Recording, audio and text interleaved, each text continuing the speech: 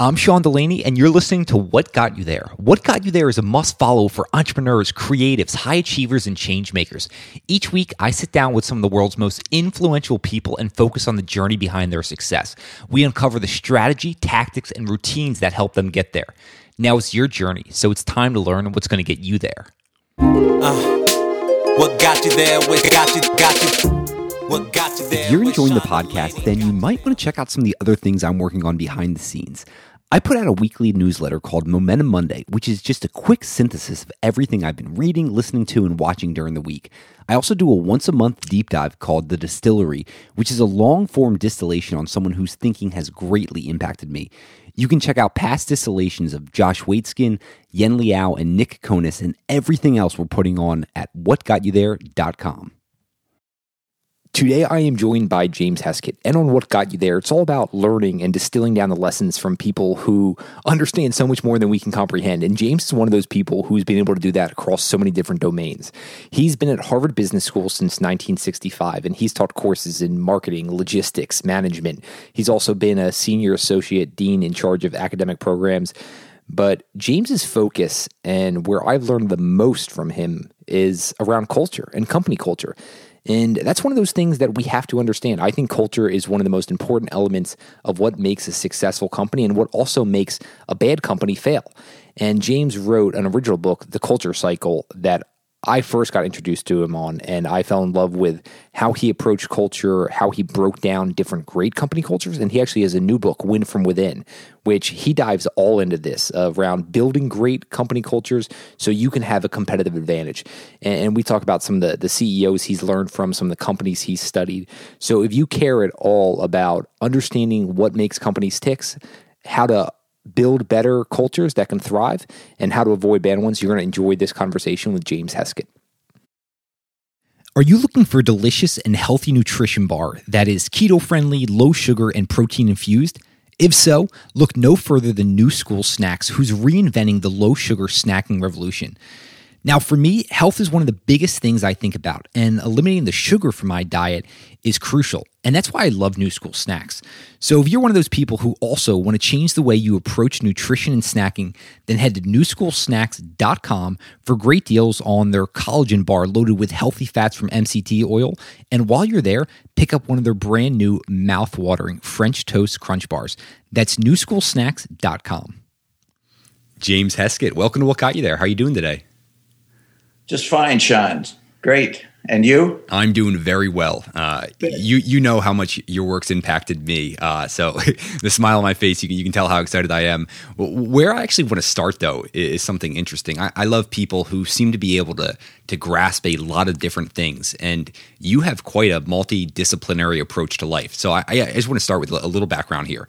You've been at Harvard Business School since 1965, and at different times you've taught courses in marketing, business logistics, the management of service operations, business policy, service management, general management, and the entrepreneurial manager. And you've also served as senior associate dean in charge of academic programs. So I just have to begin, have you always been interested in multiple things, multiple domains? Because that breadth of understanding is just remarkable to me.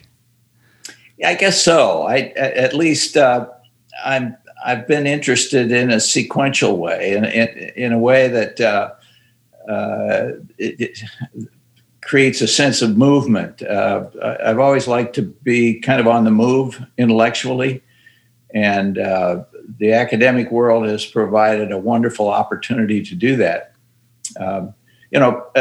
Sometimes we tend to get pigeonholed, but I've been very fortunate in being associated with organizations that valued breadth as much as depth, and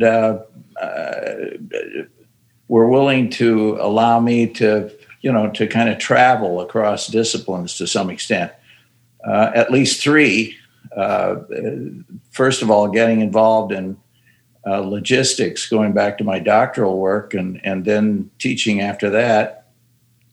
A transition to managing in the service economy, about which I wrote a book in 1986, and then kind of a natural progression from some of the more effective service providers that relied heavily on culture to the whole area of organizational culture that I've been working in most recently. So, and I've been fortunate enough to be able to teach alongside of the research in those areas in ways that kind of fed my curiosity. How much of a positive benefit did the teaching have moving in parallel with the research? I have to assume when I teach things, it just seems that I grasp the concept so much better. Is that the case for yourself? Yeah. In order to learn something, you really ought to teach it. So, and I guess that's been sort of the story of my life. I coming out of Stanford with a multidisciplinary doctorate, which was the case at Stanford in that time. You had to have 4 fields of study. So I guess maybe that was an early influence on me as far as different fields. I had kind of a natural curiosity about what they were doing because students went wild. I mean, they flocked to the service management courses. And over a period of time, we had a chance to do a lot of work in the service sector. I wrote a book called Managing in the Service Economy in 1986, and in the process of writing the cases for the service management course, I came across 2 organizations that just blew me away. One was the Shouldice Hospital in Toronto, Canada, that was providing an incredible service and had an outstanding culture within the organization. And the other was Southwest Airlines, where I just, I couldn't get enough of it. I spent time down there. I got to know Herb Kelleher and Colleen Barrett very well. And we'll never forget, sitting in Herb's office as the clock hits 4:00 and he's got his bottle of wild turkey in the bottom right-hand drawer, and he offers you a drink and you say, it's a little early, Herb. He said, it's 5:00 somewhere on the system. So that was a natural transition to the culture, the subject of culture, and becoming more interested in it. John Cotter was, at the time, was also interested in the work that Terry Deal and David Kennedy were doing and in culture. At about that, in 1982, Tom Peters and Bob Waterman had written their book, In Search of Excellence, which had a lot to do with organization culture, if you go back and read that book. Yeah, we've had Tom Peters on the show before. He's talked about that, about his book and some more stuff, yeah. Terrific. So it was kind of a natural transition. People say, what's the connection? Well, I think there's a very logical connection. So I've been fortunate to be able to work in the areas of logistics, service, and organizational culture over the years in ways that have left me still enjoying what I do, and who knows what the next area of interest will be.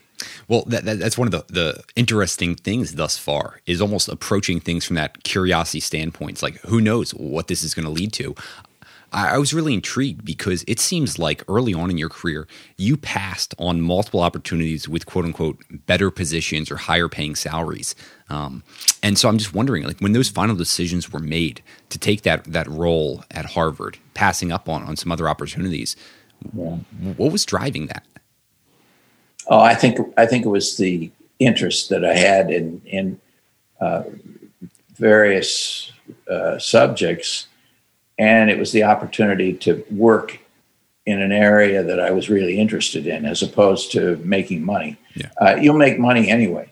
It's kind of hard to convince people of that, but if you're working in an area that you're interested in, the money will come. You don't have to worry too much about that. The real thing that I can't imagine is someone working in an area that they just hate for the money. It would seem to me that would be the worst work life you could ever live.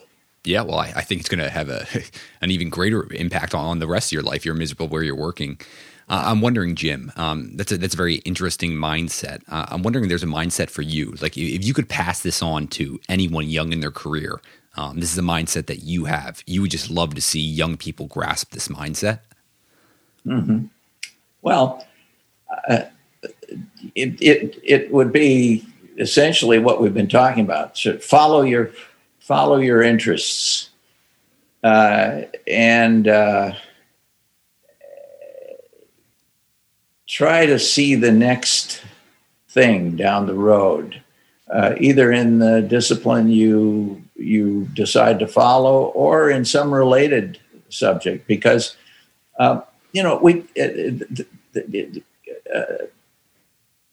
preserve a certain kind of personal agility, something that will allow you to move to the next thing, because this world is becoming more and faster about the next thing, and you can't stand still intellectually and enjoy yourself to the maximum. If that's the wrong way to put it, but that's kind of the way I think about it.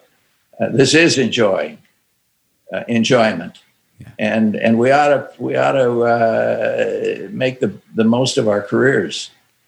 I absolutely agree. I'm wondering for you. I don't know if you're studying a lot of this recently, but for you, where are you having just kind of a focus on the next thing? Like what's capturing your attention? Where are your spidey sense kind of going off on thinking there might be big change here?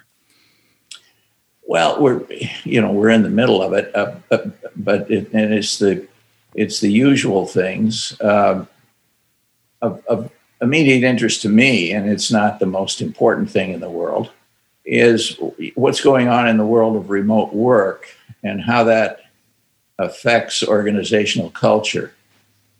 Because I think we have real challenges ahead of us in achieving the kind of effective, competitive cultures that we have seen in the recent past, with people working very limited times together in an office. The technology is wonderful. I realize that, and it has certain great benefits. We're saving a lot of transportation talking here today, and time and the like. I could drive down to Fort Myers and be with you, but it would take me another hour and a half to get down there, and my day is shot. And that happens day after day in business. That's great, but it's not good for organizational culture. And this is going to create some real challenges for organizations. Not that remote work isn't important, will continue, will grow, but it's those organizations that figure out how to make it work in terms of an organizational culture that allows these remote workers to represent their company in a way that company would like to be represented, 500 miles away from headquarters, that we really need to worry about and to understand, because it's the companies that are able to manage to preserve an effective culture that are going to win over the companies that aren't, even though both of them are supporting a large number of people working remotely. I got into this as I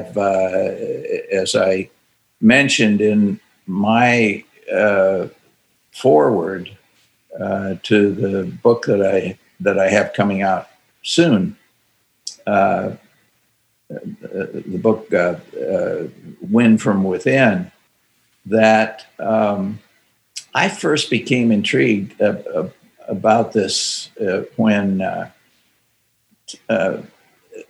J&J experienced the Tylenol scare, more than a scare, but the Tylenol disaster back in I think it was 82. A colleague of mine wrote a case about it. And when you write a case, it wasn't so much about the culture at J&J, but the case was about this incident, if you will. It's more than an incident. And when somebody writes a case at the Harvard Business School, usually the first time that case is discussed is when you invite the CEO or a senior manager of the company to come in, meet with the class, and take the last 15 or 20 minutes of the class and talk to them about what they've been discussing. Usually it goes something like this, I was really impressed with your discussion and all that sort of thing, but here's what we did and so forth. Jim Burke, who was CEO of J&J at the time, came to Harvard one day to sit in on my colleague's discussion of this case. And we invite each other to classes every once in a while. So I went over to sit in because I was interested in the whole Tylenol business. And what he said really hooked me. He said, I wasn't, this event occurred in Chicago. We're headquartered in New Jersey. I think that's where it is. And I was on a business trip to Tokyo. These guys in Chicago, what happened, of course, is that somebody had poisoned Tylenol with potassium cyanide and killed 7 people who took those pills. And the decision had to be made as to whether to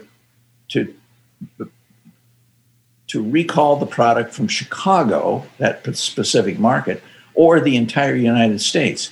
The entire United States, the bill for that is $100 million at the time. Those were 1982 dollars. And you had to do it fast. You really had, and you had to get an announcement out there. And the crowd in Chicago got together and said, no, there's no question about it. We got to bring it all back. We've got to take it all off the shelf, $100 million. And we need to call Jim Burke. He's the CEO. After all, we need to inform him what we've done. And so he gets the call and he said, no, I think you did the right thing. And Burke turns to the class and he says, you know why this all happened? It was because of our corporate credo.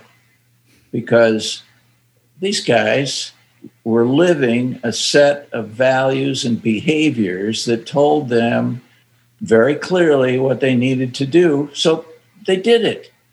And they knew that, maybe I might have a quibble with it, but I wasn't going to argue very strongly anyway. And they had to get it done. So his question was, have you already done it? And have you got it out to the public? And everybody said, yeah, we have. And he said, good, I'll be back in 3 or 4 days, So an organizational culture in a remote work situation can be very effective, but it requires a lot of nurturing. And I'm afraid that organizations are going to forget to do that. They're going to have to figure out just how you bring people into the organization, how you orient them, how you communicate a set of values and the way we do things around here, behaviors. And somehow or other, they're going to have to instill in this crowd of people working remotely those values and behaviors. And I don't know whether I think yesterday's paper, the New York Times, had a story on, maybe it was Sunday, people are being hired and quitting without ever having seen anybody from the company. Yeah. That is, other than on a screen like this, Sean. They got hired on a screen, and they probably quit on a screen and never set foot in a company facility. Yeah, so much for that, for the goodbye handshake. Culture. Yeah.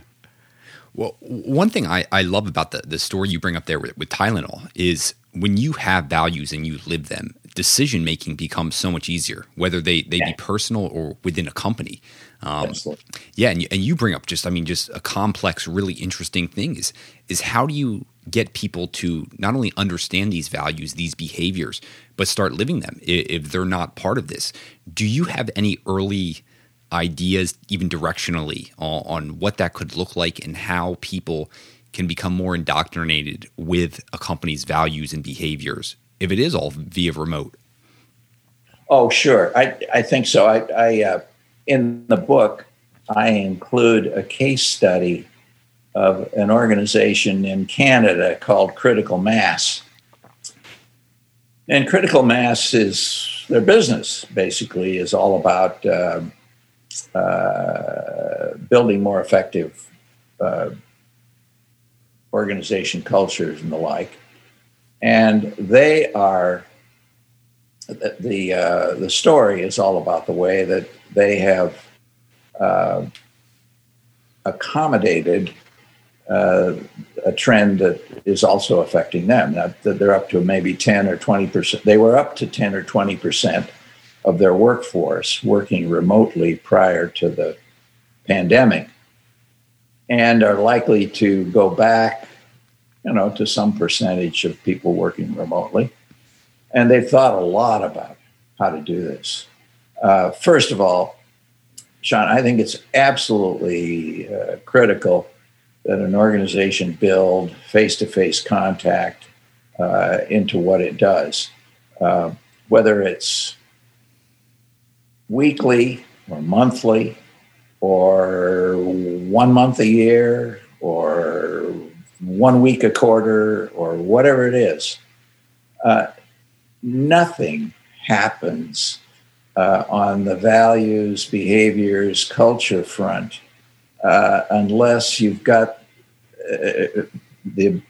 unless you give people the ability to see each other in the flesh. Now that sounds kind of like a superficial thing, but we're human beings and we naturally congregate. And the technology allows us to communicate without congregating in any way. And I think you have to have some of both. And so an organization that pays a lot of attention to that, I think, is going to be able to weather the storm. In the book, I've said, don't expect any great improvements as a result of remote work from in the profitability that an effective culture can contribute to an organization. But those companies that are going to be successful will at least hold the line and win the ties, in a sense. The second thing, in addition to this face-to-face contact, is that I think, and this is a subject of discussion that I think is going to come up more and more. I think that middle management actually has an important role here. And that role may well be to absorb the travel that remote workers don't have to make. It may be getting people together in a regional setting instead of across the entire company.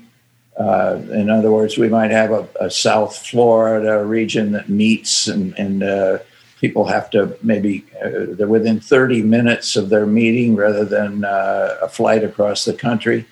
I think middle managers are going to find themselves with a more important role. Some of my colleagues don't. a couple of them have been writing articles about this is the death of middle management. Middle managers, we've been trying to figure out what they do anyway, and we're just going to let them go, and we've glorified, flattening the organization and doing all those things in the name of speed, by the way, which I think is important. But there are other things that middle managers do rather than approve and stamp things and the like and take up time. I think it was Brian Chesky, the CEO of Airbnb that I quoted in the book, who said that organizations move at the speed of trust. And what he's really referring to is the importance of people trusting each other, which is a direct byproduct of an effective culture. That's what was going on at J&J in the story I mentioned. Yeah, I think Brian Chesky might have been quoting Stephen Covey there, who wrote a book, actually, Stephen's son. Yeah, wrote a book, The Speed of Trust. That's right, yeah. He was. I would love to even set some more foundation here around culture, and starting with, how do you define culture? Well, I'm maybe in this regard, I'm a student of Ed Schein's. He first created a hierarchy of elements in culture. First of all, starting with shared assumptions. A shared assumption might be, why do people work? Okay, or do people naturally want to work? And there are many managers in the country that don't believe they do. And that's a very important starting assumption, because if you don't believe people really want to work, or that they're only working for the money, you're going to manage much differently than if you believe that there is a higher calling here than just the sort of the filthy lucre in the job. So shared assumptions, shared values, and then a set of shared behaviors, and then something that Ed called artifacts, the company picnic and those kinds of things. And his point was that it's very important to keep those in perspective. People often confuse them. They'll say, what? We're going to eliminate? I remember a classmate of mine, John Young, who was CEO of Hewlett Packard after he graduated from Stanford a while, who told me in a telephone conversation once that he had a delegation in his office complaining about the fact that they weren't going to have a company picnic. Well, a company picnic at Hewlett Packard, when they had a couple of hundred employees, was pretty easy. But when it got to be 15,000 or something like that, he began to suggest that they not have it. Oh, big explosion, big problems. That's an artifact. Artifacts ought to be fairly easy to change, and they don't necessarily affect the culture all that much. Shared behaviors are something else. How we do things around here, big deal. I think a bigger deal than the shared values, if you really, or at least as important, if you come right down to it. So those were the four elements that Ed sort of set forth. What I try to do is put those in a framework that starts with the mission of the organization, because unless I know what the mission is, then it's a little harder for me to hire people who really buy into that mission.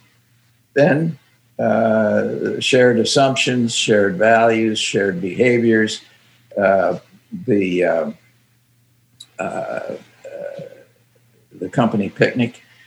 And then unless you measure and take action, none of that really makes any difference.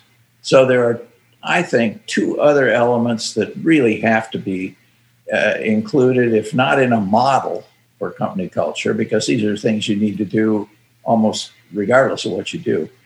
But unless you measure and act on those measures, for example, you've got a great, a terrific manager from the standpoint of numbers. This woman is making her numbers, but she doesn't quite.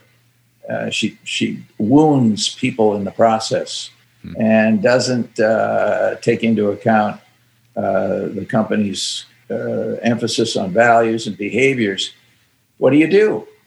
You first of all, you've got to understand what's going on. So you have to measure not only the numbers, but you also have to measure the impact of people's interactions. And secondly, you've got to, if you don't act, you've acted. Inaction is an act, because everybody around this manager will assume that this is the way the company operates, and they actually condone what she's doing. Action is really important. And what I've found, and others around me, just based on practice, is that when you act against those people who are making their numbers but can't manage according to the values, the organization immediately starts to improve its performance. Even without that person's numbers, people come in, they take up the slack. They now have a culture that they can all believe in. And whether they work harder or whether they work smarter, something happens and they produce better performance. Jim, I'd love if you could illuminate. I might have this slightly wrong here. I'm almost thinking two different things here, right? We've got strategy and then we have culture. Are you saying here that the culture can actually outweigh strategy, meaning a great culture is more adaptable? People can pick up slack where strategy might be missing off? Well, I think of it this way, Sean, and I've asked hundreds of managers about this whole issue. You know, if you had to allocate 100 points to strategy and culture and their impact on performance, how would you allocate it? And you might be surprised. A lot of people really do emphasize, they understand the importance of corporate culture. This is something I'd like to get to in a minute. It's not that people don't understand it. I think we've written enough about it that they all get it. There's something here that's really important. But in any event, I think that a culture can provide you with much longer term performance that is an effective culture than a strategy.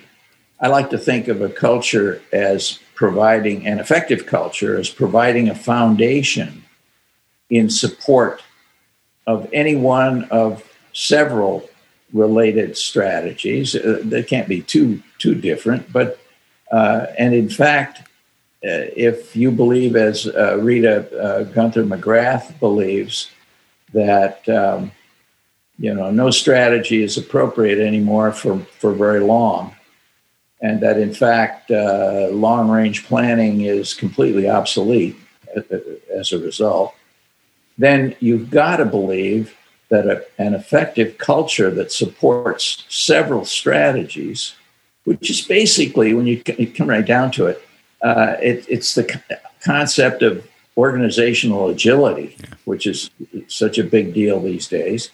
Then you've got to believe that an effective culture is a very important element of long-term success. I don't try to deal with the question of which is more important. I think that strategies and changing a culture at the time you're changing a strategy can be a pretty effective way of changing a culture. That's basically what went on at Microsoft where they shifted from an emphasis on Word to the cloud and had to change everybody's way of thinking at the same time that they decided that they were going to modify this ineffective culture that had built up sort of by implication under the first two CEOs that the company ever had. I'm wondering if you could dive further into that, or if you have any other case studies around companies, cultures who started off, and we can just call them terrible, and made that transition to great. I would love to know what that process is like, because I'm sure a lot of people are thinking, if they're in a culture that isn't great to be a part of, they're thinking, this is impossible. There's no way to change this. Well, you have my first experiences with culture, I mentioned, were Shouldice Hospital and Southwest Airlines. Those were not culture change examples, because those were two organizations that were started with unique and effective cultures that have prevailed over the years. Even though one of these organizations was in the business of performing inguinal hernias, largely on men, and the other one was in the business of flying people around the United States. First of all, Texas, flying people around Texas, and then some neighboring states, and then the United States, and largely not internationally. So, but those were cultures that weren't changed. They were created in a sense. They were shaped originally. Organizations that have had to undergo culture change that I talk about in the book, in addition to Microsoft, certainly are Uber. Something had to be done at Uber. And it involved more than just replacing the CEO/founder. There were all kinds of things that had to be done. And a colleague of mine, Francis Fry, was hired to go in and essentially help them to find out what it was they really wanted. Because first of all, you've got to ask people, what kind of an organization do you want to work in? Yeah. And how does that relate to what this organization is like today? So how do we, and now how are we going to get from here to there? And you only do it by involving, in her case, thousands of people in thousands of hours of, first of all, discussions in small groups about what needs to be done, okay? At least in their view. And how are we going to do it?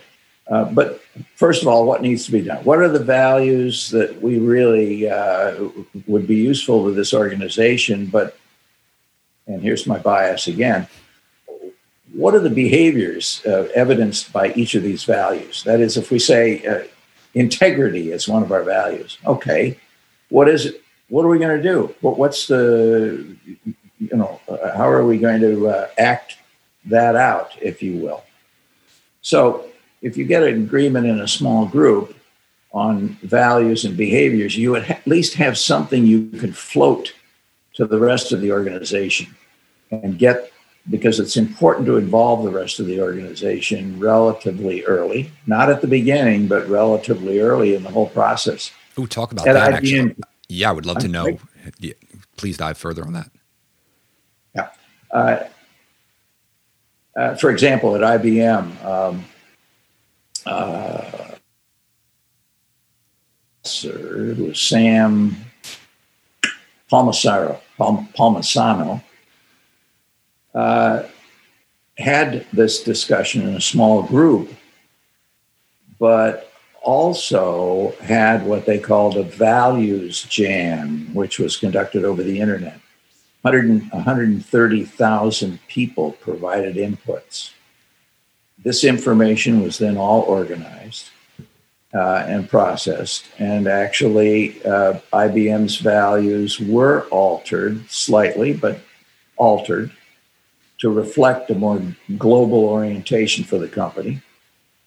And the results were reported back so that everybody has had a chance to participate in a process that smelled like change management, Well, we're doing something. And then the behaviors associated with those values were essentially communicated down through the organization, and the word was spread. At the same time, the performance management system has to take those changes into account. And this is where things really start to go wrong quite often. If there's a disconnect between the way people's performances are being measured and the way they're being compensated, then forget the whole process, because you're not communicating a consistent message at all. People down in the organization don't know what to believe or how to act. And so they continue doing what they were doing in the past. So the whole performance measurement system has to be changed. The job training has to be changed. We often think, well, yeah, we have to change our orientation. If we got new values, we better make sure that's part of our orientation. And then we don't go any further than that. You say, well, we did that. Now we're making change. No, you haven't made any change at all.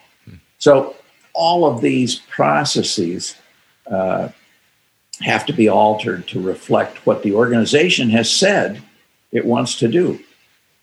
And then you've got this whole business that I write about of acting out the new values, the new behaviors. Managers have to visibly act out those behaviors. It may require changing individuals. It may require 360-degree evaluations of, how's your boss? How am I doing as your boss on these particular issues? And so it's a multi-step process. I actually spell it out in the book, Win from Within, in 16 steps at kind of arrayed sequentially, even though these don't all happen sequentially. And with the idea in mind that this process, and this is again where the book is going to produce an argument, because one of the fallacies, I believe, that has discouraged senior managers from doing anything about culture, even though they know it's important for performance. One of the fallacies is that it takes for a long time to change an organization's culture. And I only have, I'm only going to be in this job another year and a half as CEO, or I can't hold the organization's attention for that long. We've got other things to do, and this has got to be, if this has got to be front burner, I'm not going to be able to keep it there for very long. So you've got to have a process that plants the seeds and gets things started within 6 months. Or I would argue, you're going to have a large number of people who aren't even trying to change the culture, or in addition to a large number that don't succeed. At least if you define success as a complete change to an effective culture, which I think we tend to do. Management consultants these days tell us, they're very reputable management consultants, that about 1 in 4 efforts to change culture actually succeed. First of all, I'm not sure they're measuring it correctly, measuring change. And secondly, they're scaring, an additional number of CEOs away from even trying. So it's a little like climate change. I know what's going on, and I know we have a problem, and we'll fix it someday. And someday never comes. I'm thinking about some of these leaders. I mean, over your career, you've worked with hundreds and hundreds of different leaders. Of the best leaders you've been able to study and to research, are there commonalities amongst them? I think so, but I haven't thought a lot about that. I haven't written all that much about leadership, but I think about two very different leaders that had a real impact on me, and I write about both of them in the book. First of all, Herb Kelleher at Southwest Airlines. I spent a fair amount of time with Herb, and as I mentioned earlier, here was a guy who loved the company's employees. He loved the company and its people. And you always capitalize people if you use it in relation to Southwest Airlines. You always capitalize customers as well, but customers and people or employees. They'll call them employees, but you got to capitalize it with an E. And he spent a lot of time with them. But maintained a sense of integrity. The casual observer would say, here's a guy, here's a party animal. He loves parties. He'd go to parties and his behavior would probably be unacceptable today if he didn't carry it out with integrity. He was a favorite of the women in the organization, and they all had a wonderful time together at company parties. There are thousands of photos at headquarters, showing various employees with Kelleher and other top managers. But he knew his limits. He knew his limits. Did he drink? Yes, he drank, but a very disciplined kind of guy. Sure, he behaved according to some of those stories, but there was a real, not only a business sense, but a moral sense about that guy. Another person who recently died as well was Jack Bogle over at Vanguard. Yeah. Just the opposite. Jack, until the day he died, was a preppy. He dressed like a preppy. He behaved like a preppy. He was proper New England prep school all the way, but he had a little bit of a maverick in him. And certainly a great deal of integrity. He built an organization of people who weren't there primarily for the money. Just as Southwest, Southwest is not the highest paying airline in the country. They were there for other reasons. They were there because the nature of the work was of interest to them. They were there because the company had a set of values that rewarded you if you were able to deliver services to our clients at lower cost. Vanguard was all about cost. Frugality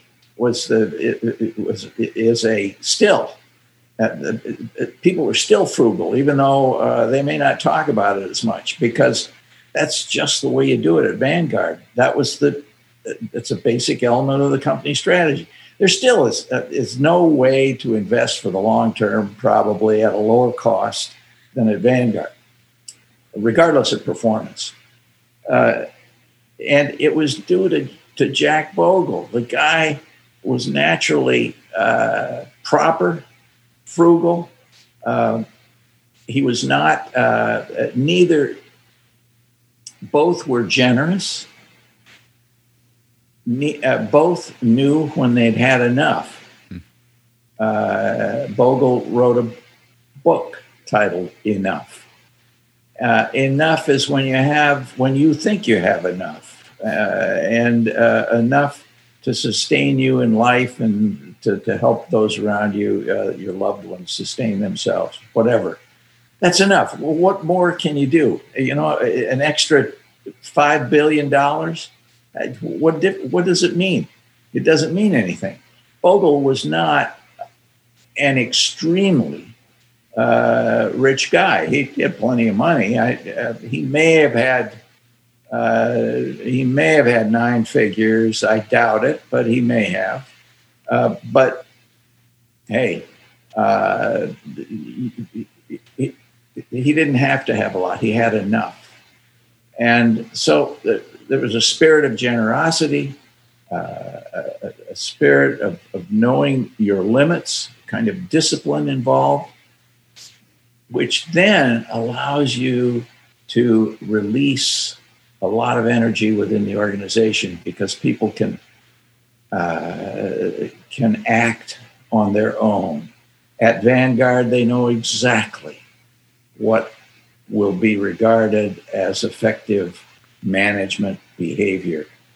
And the story I tell in the book, which has been told elsewhere, of Mabel Yu, who didn't invest in anything that she didn't understand.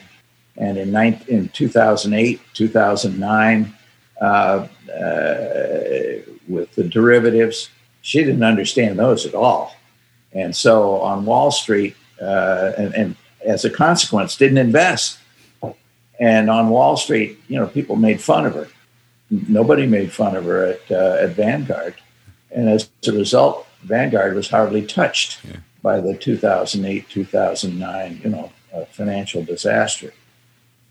Her reward, as I describe in the book, is lunch with Jack Bogle. And she goes for lunch in the company cafeteria, the galley. It's Vanguard is all about Lord Nelson, I guess it is, who was a hero of Jack's. So you go to the company cafeteria, and Mabel orders a salad. It's probably a $3 or $4 item on the company cafeteria thing.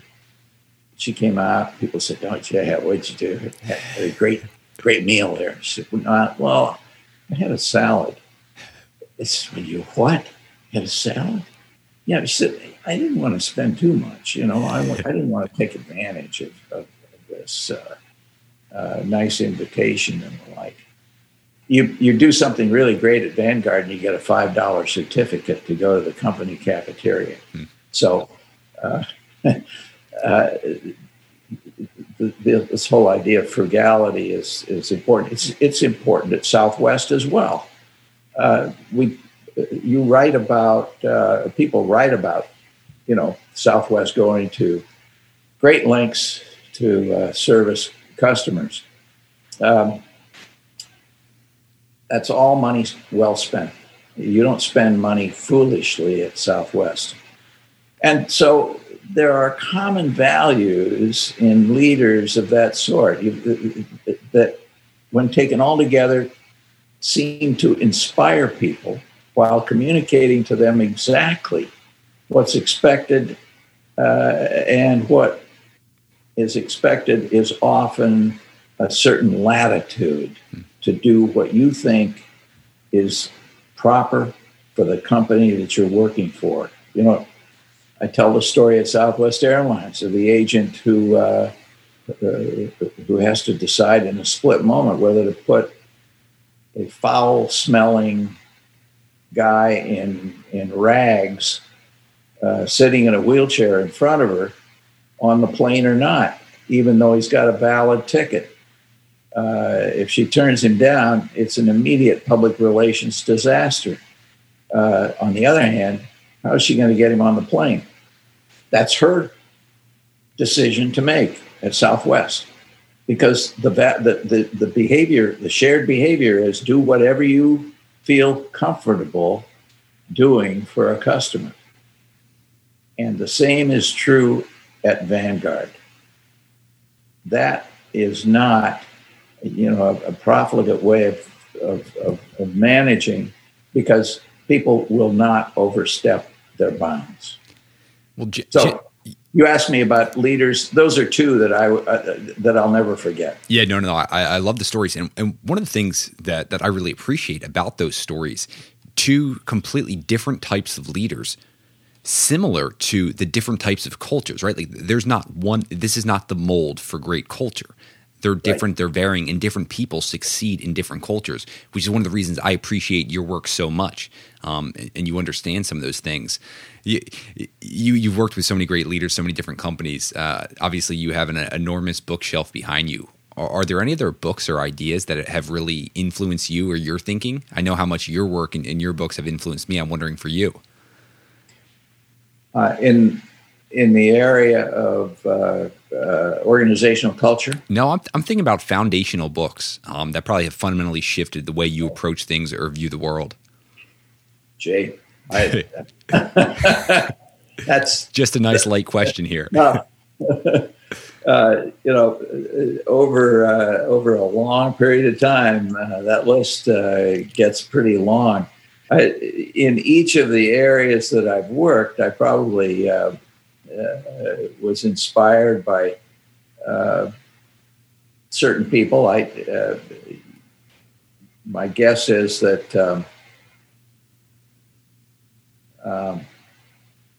there were a couple of guys that I admired going way back to the logistics era, and they were doing their work up at Michigan State, where a lot of work was being done in a field that they called physical distribution management. So there were Ed Smyke and Don Bowersox wrote a book called Physical Distribution Management that was quite influential in my early days. The book I wrote called Business Logistics came out at almost the same time, but it was a little later. But I always regarded them as valued colleagues. Don and I actually did a 3-week speaking tour of Japan back in those days. As far as service management goes, my colleagues at Harvard had written a case book that was influential to me. Earl Sasser and Daryl Wyckoff, that influenced my work, and that came out about the same time I wrote this book called Managing in the Service Economy. At the time, there really wasn't a lot of work going on in the service sector. We were still infatuated with manufacturing. And so some of my inspiration there was just from the field of general management, I think. Going way back to the time of my doctoral work, these were the days at Stanford when you had to learn 2 languages for research purposes. So you had to take a reading exam for these languages. And I took the 2 easiest I could think of were French and Spanish. So I read Henri Fayol's 19th century book on management, which I will never forget because I had to learn French to be able to read it and understand it. And he wrote a lot about span of control and getting organizations to march in the same direction and the like. So that probably would be one of my foundational works. I mentioned the Deal and Kennedy book on corporate culture, but I think a book that influenced all of us was Peters and Waterman's book, In Search of Excellence. I never met either of them, but I can imagine that both of them could have been very inspiring people to to work with and to think with. As I mentioned, Ed Schein's book is foundational in the area of organization culture, even though it appeared, it came out 2 or 3 years after Peters and Waterman's book. I can't believe it now, but that's the sequence as it happened. And then John Kotter's work. John and I worked together, but he's done a lot of work in leading and managing change, and to the extent that we all work in the field of managing change, his work has to be very influential for me. John was kind enough to write a foreword to this book, Win from Within. John and I did a piece of work together that was published in 1992, I believe, that essentially showed by numbers and verse that strong cultures can be just as damaging as they are rewarding, unless you emphasize values that will support what we called at the time adaptability. Today it would be agility, I'm sure, but then we were looking for adaptable values. And we found that companies that had strong and adaptable cultures could earn as much as several 100% more than their counterparts over a 10-year period, which we measured for some 200-odd companies at the time. So it was really the first major effort to put numbers around this whole notion of corporate culture. And so to me, it's quite fitting that 30 years later, John and I have had a chance at least to sit down and talk about those issues to the extent that he was willing to write a foreword for my book, which really traces over time what we've learned about the impact of culture on performance. We know a lot about it now. Yeah. A number of studies have been done. And I think we're going to find out a lot more as we go forward. Yeah, and what you guys have been able to uncover there in terms of company performance over time. I have to imagine there's a lot of investors who want to bring you on to understand different companies and what their trajectory is going to be like looking forward. I do have, it's strange to mention it. I do have a group of investors who have been very investment managers, not investors, but one group of investment managers has been very helpful to me. They're California based. They come visit me in Florida every once in a while, and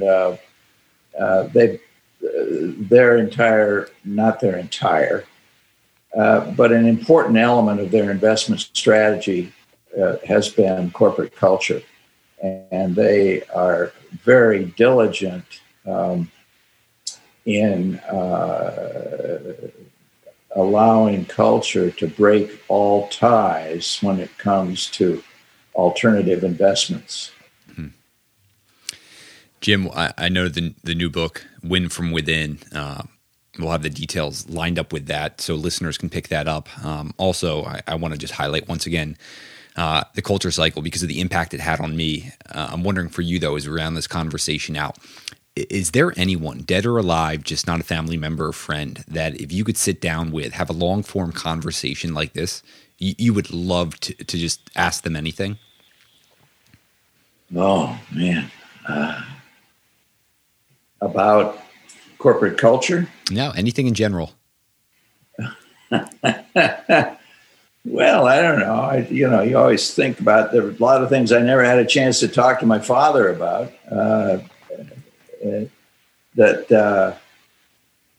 that you wish you could explore? Wow, that's a tough one. I wouldn't single out any one person. Depends on a lot. You have to be a good conversationalist, first of all. Otherwise, you're not going to have much of a conversation. But there, in addition to people I've mentioned,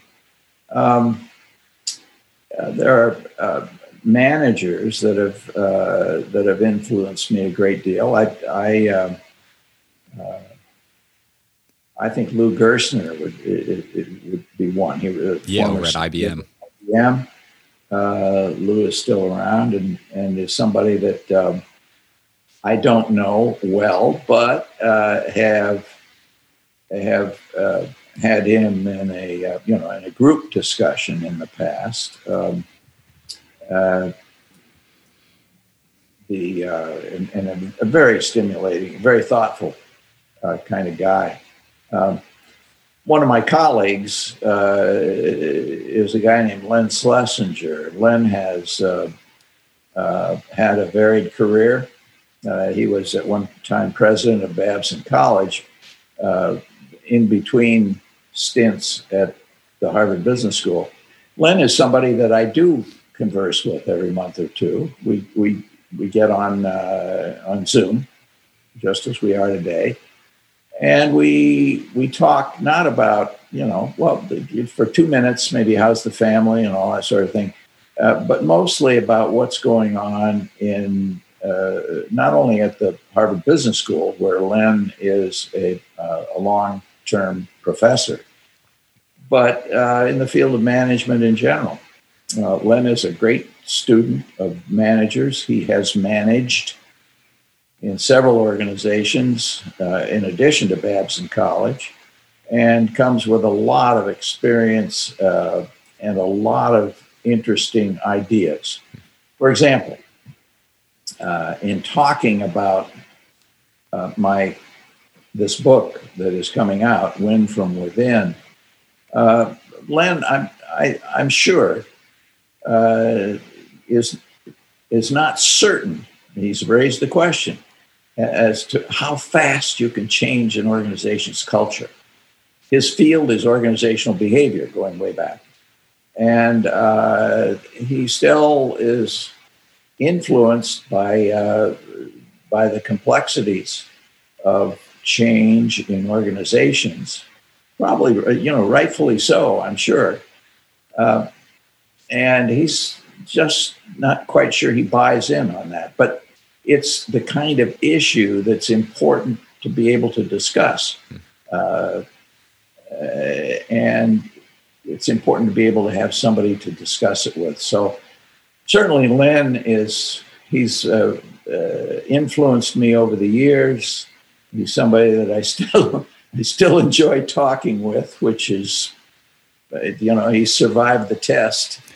And so I would include him in the dinner party if that's what we're organizing here. Yeah, that works great.